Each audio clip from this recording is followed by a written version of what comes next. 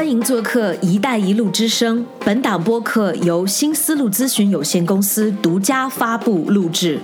新思路咨询有限公司提供与“一带一路”相关的研究、决策等专业的咨询服务，为帮助更多的组织和个人了解“一带一路”倡议的理念规划和实施进展。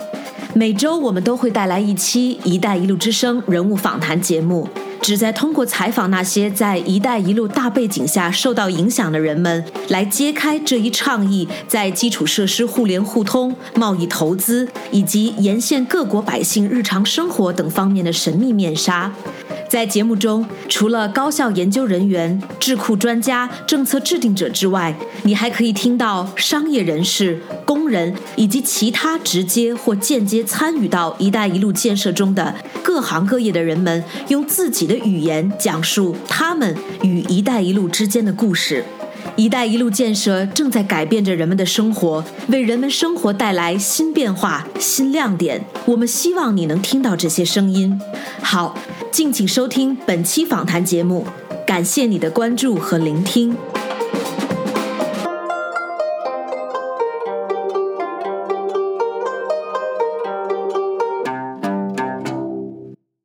大家好，欢迎收听我们最新一期“一带一路”之声音频访谈节目，我是你们的主持人葛瑞。本期节目与以往略有不同，虽然没有了嘉宾，但我们将深入地与您聊一聊如何让外国合作伙伴更好地了解中国企业的需要。在这一集中，我们将聚焦讨论地方一级的企业实体在“一带一路”框架中的作用，并进一步探讨如何与你的合作伙伴沟通“一带一路”的目标。最后，我们还将结合一个著名企业与中国某个省进行成功洽谈与合作的案例，来详细解释策略的使用。好，我们开始吧。在上一集中，我们讨论了外国公司参与“一带一路”的方式，并提出了一个3步走的战略，帮助企业如何在“一带一路”倡议中寻求合作与共赢。这3个步骤是：1. 了解中国大型企业的“一带一路”计划和项目； 2. 设计一种能使公司获益的战略； 3. 通过找到合适的本地合作伙伴来有效地执行。那么，应该采取什么方法来达到这一互相了解的目标呢？最成功的外国公司理解中国市场的不同之处，了解地方层面的细微差别，让他们能够在中国的业务中制定战略。在“一带一路”倡议方面，情况也没有什么不同。许多外国机构和公司把中国政府视为“一带一路”的主要协调人，并通过一个渠道让他们可以参与到“一带一路”项目中。但在现实中，有许多地方和地方一级的企业实体来负责实施“一带一路”政策。许多外国机构和公司把中国政府视为“一带一路”的主要协调人，并通过这一渠道，他们可以参与到“一带一路”项目中。但在现实中，有许多地方和地方一级的企业实体负责实施“一带一路”政策。他们介绍了自己的政策，并制定了执行中央政府制定的总体高级别战略的议程。这不仅适用于中国的经济特区，也同样适用于中国的省份、市政当局和其他的机构。这些实体都制定了自己独特的“一带一路”策略，有些是明确的，有些是可以通过直接沟通来学习的。民生证券研究所所长管清友曾估计，中国各省已经超过1万亿人民币的资金用于相关项目，主要是在基础设施部门。他们的目标是利用中央政府的支持，通过“一带一路”项目促进互联互通，并从与外国的更紧密的合作中获益。一个例子是，黑龙江省政府利用“一带一路”的渠道，即中国、俄罗斯、蒙古经济走廊，来促进贸易关系。除了努力改善基础设施，该省还举办了中俄博览会，以促进这一点。2017年，世博会吸引了来自74个国家的1.3万多名客商，试图与外国合作伙伴进行接触。但不仅仅是中国地方政府有自己独特的实施“一带一路”的计划和方法，正如国务院国有资产监督管理委员会主席肖扬所说，国有企业是市场的支柱，除了国家的总体规划之外，还有“一带一路”的规划和战略。因此，中国国有企业也在制定战略，力求使公司的行动与中央政府战略的总体议程相一致。他们的活动是贯彻中央政府的意愿，这可以使他们获得优惠的待遇，得益于更快的审批程序，获得更多的资金或当地提供的其他形式的资助。他们在英国投资银行旗下的目标通常包括投资外国或吸引外国合作伙伴。例如，安徽企业一项工程可获得最高100万人民币的补助，辽宁省则可获得最高2000万的人民币的补助。多个这样的项目已经推出了最新的版本，对运回该省的自然资源物资进行了支持和补贴。在一带一路框架内，清楚地沟通这些项目和你的目标，将确保你能收到外国合作伙伴的相关合作建议。因为一旦外国合作伙伴知道你想要实现什么，他们就会根据你的目标来修改他们的建议，这将使得合作更加有效地利用于你的目标的实现。我们来看一个具体的例子：郑州市。郑州是河南省的省会，当地政府一直在将其转变成为一个主要的一带一路物流中心。2013年3月，在英国广播公司宣布之前，当局设立了郑州机场经济区，全国第一个实验机场区域，面积与维也纳相当。它允许加快进口通关时间，提供优惠税率，并试图连接机场与附近的制造业中心。到2016年，经济特区已经出现了来自民营企业和国有金融家的369亿美元的流入，其中受益的是安邦和苹果。他们在该地区开设了一家工厂和一家 iPhone 售后维修中心。这些公司与当地政府合作，作为他们在郑州存在制定了一个框架，并得到了5%的支持削减电费。前5年取消企业税，今后5年取消1半税率，并支持征聘和培训程序。2017年，全球近1/7的 iPhone 在郑州生产。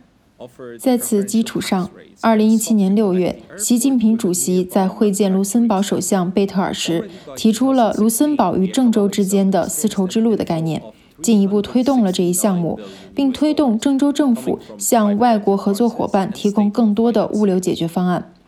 2017年，地方政府开始吸引外国企业利用该物流中心。世界著名的时尚品牌 Zara 成为首先选择郑州机场作为其在中国的主要物流中心的第一个品牌之一。Zara 与当地当局合作，建立了一个综合分销中心，并设立了一个专门的简化通关系统。这使得该品牌的产品能够在40分钟内进行加工，然后迅速地从中国的300多家商店直接运到机场。郑州当局并没有就此罢休，为了打造空中丝绸之路，他们在卢森堡国际货物航空和河南民航投资局的合作基础上，进一步展开了一项民航投资开发的双枢纽战略。2017年，郑州卢森堡航空丝绸之路建设工作计划概述了这一计划。该计划基于一种发展国际物流的想法，即以郑州为亚太区物流中心，以卢森堡为欧美物流中心。这些影响已经很明显。与2014年相比，2017年卢森堡和郑州之间的货物运量已经增加了10倍，达到约15万吨。这些新的和更加频繁的联系已经在帮助许多希望打入中国市场的企业进行铺路。Zara 方面表示，外国公司有机会利用当地的一带一路的战略。卢森堡的情况很可能不会是一个独立的例子。截至2018年8月，俄罗斯航空货运、伏尔加蒂涅博集团和中国河南机场签署了一项航空物流长期战略合作的协议。因此，在区域一体化倡议框架下，推动加强互联互通和发展国际合作，促使地方当局做出让步或与外国公司签订专门的协议，都将有助于吸引他们进入这一特定领域，并与该省进行合作，并从中获益。这样的例子还有很多。在这个过程中，你会发现，为你的外国合作伙伴准备材料或许是容易的，但在具体接触相关的人，做到与公司进行项目配对却是复杂的，而我们就可以为你解决这样的难题。下面是最近的一个例子：海南在2018年4月被选为中国第一个自由贸易港口，对未来及其在“一带一路”中的作用有着重大的意义。新成立的自由贸易区是全中国最大的，在空间和人口方面也是如此。此外，这一领域正在被用作自由化改革的测试场所。2018年10月30日，一份新的海南30项特别政策措施发布了。我们与省级当局合作，在不到24小时的时间内翻译并发布了一份易于理解的信息图表。我们在外国公司、商会和其他有关行动者之间分发了这份文件。材料中的一些政策可以转化为企业的商机，并能引起外国合作伙伴的注意。这些政策包括中央政府支持“一带一路”国家设立领事馆，建立新的海运和航空设施，加快连接海南的进程，发展医疗部门，构建航空航天发展的开放式平台，引进新的税收政策，特别的海关监管制度，简化审批流程，改善营商环境，以及促进互联网行业的发展。总体而言，“一带一路”倡议激励了许多中国各级机构和公司，通过海外投资、合资或吸引外国合作伙伴来到中国等方式，与外国合作伙伴建立联系。在这一系列的最后一个播客中，我们认为外国公司需要一个“一带一路”战略，但作为他们的中国合作伙伴，你也需要向他们传达你想要达到的目标。通过明确地表达这一点，你可以确保你得到的和你所需要的是合作伙伴可以给予的。这些都可以有效地帮助你实现你的目标和在国际化的市场当中参与与“一带一路”项目有关的政策，而这些我们都可以帮你实现。好的，以上就是我们本期“一带一路”之声的全部内容，欢迎您的收听，我们期待与您下期再见。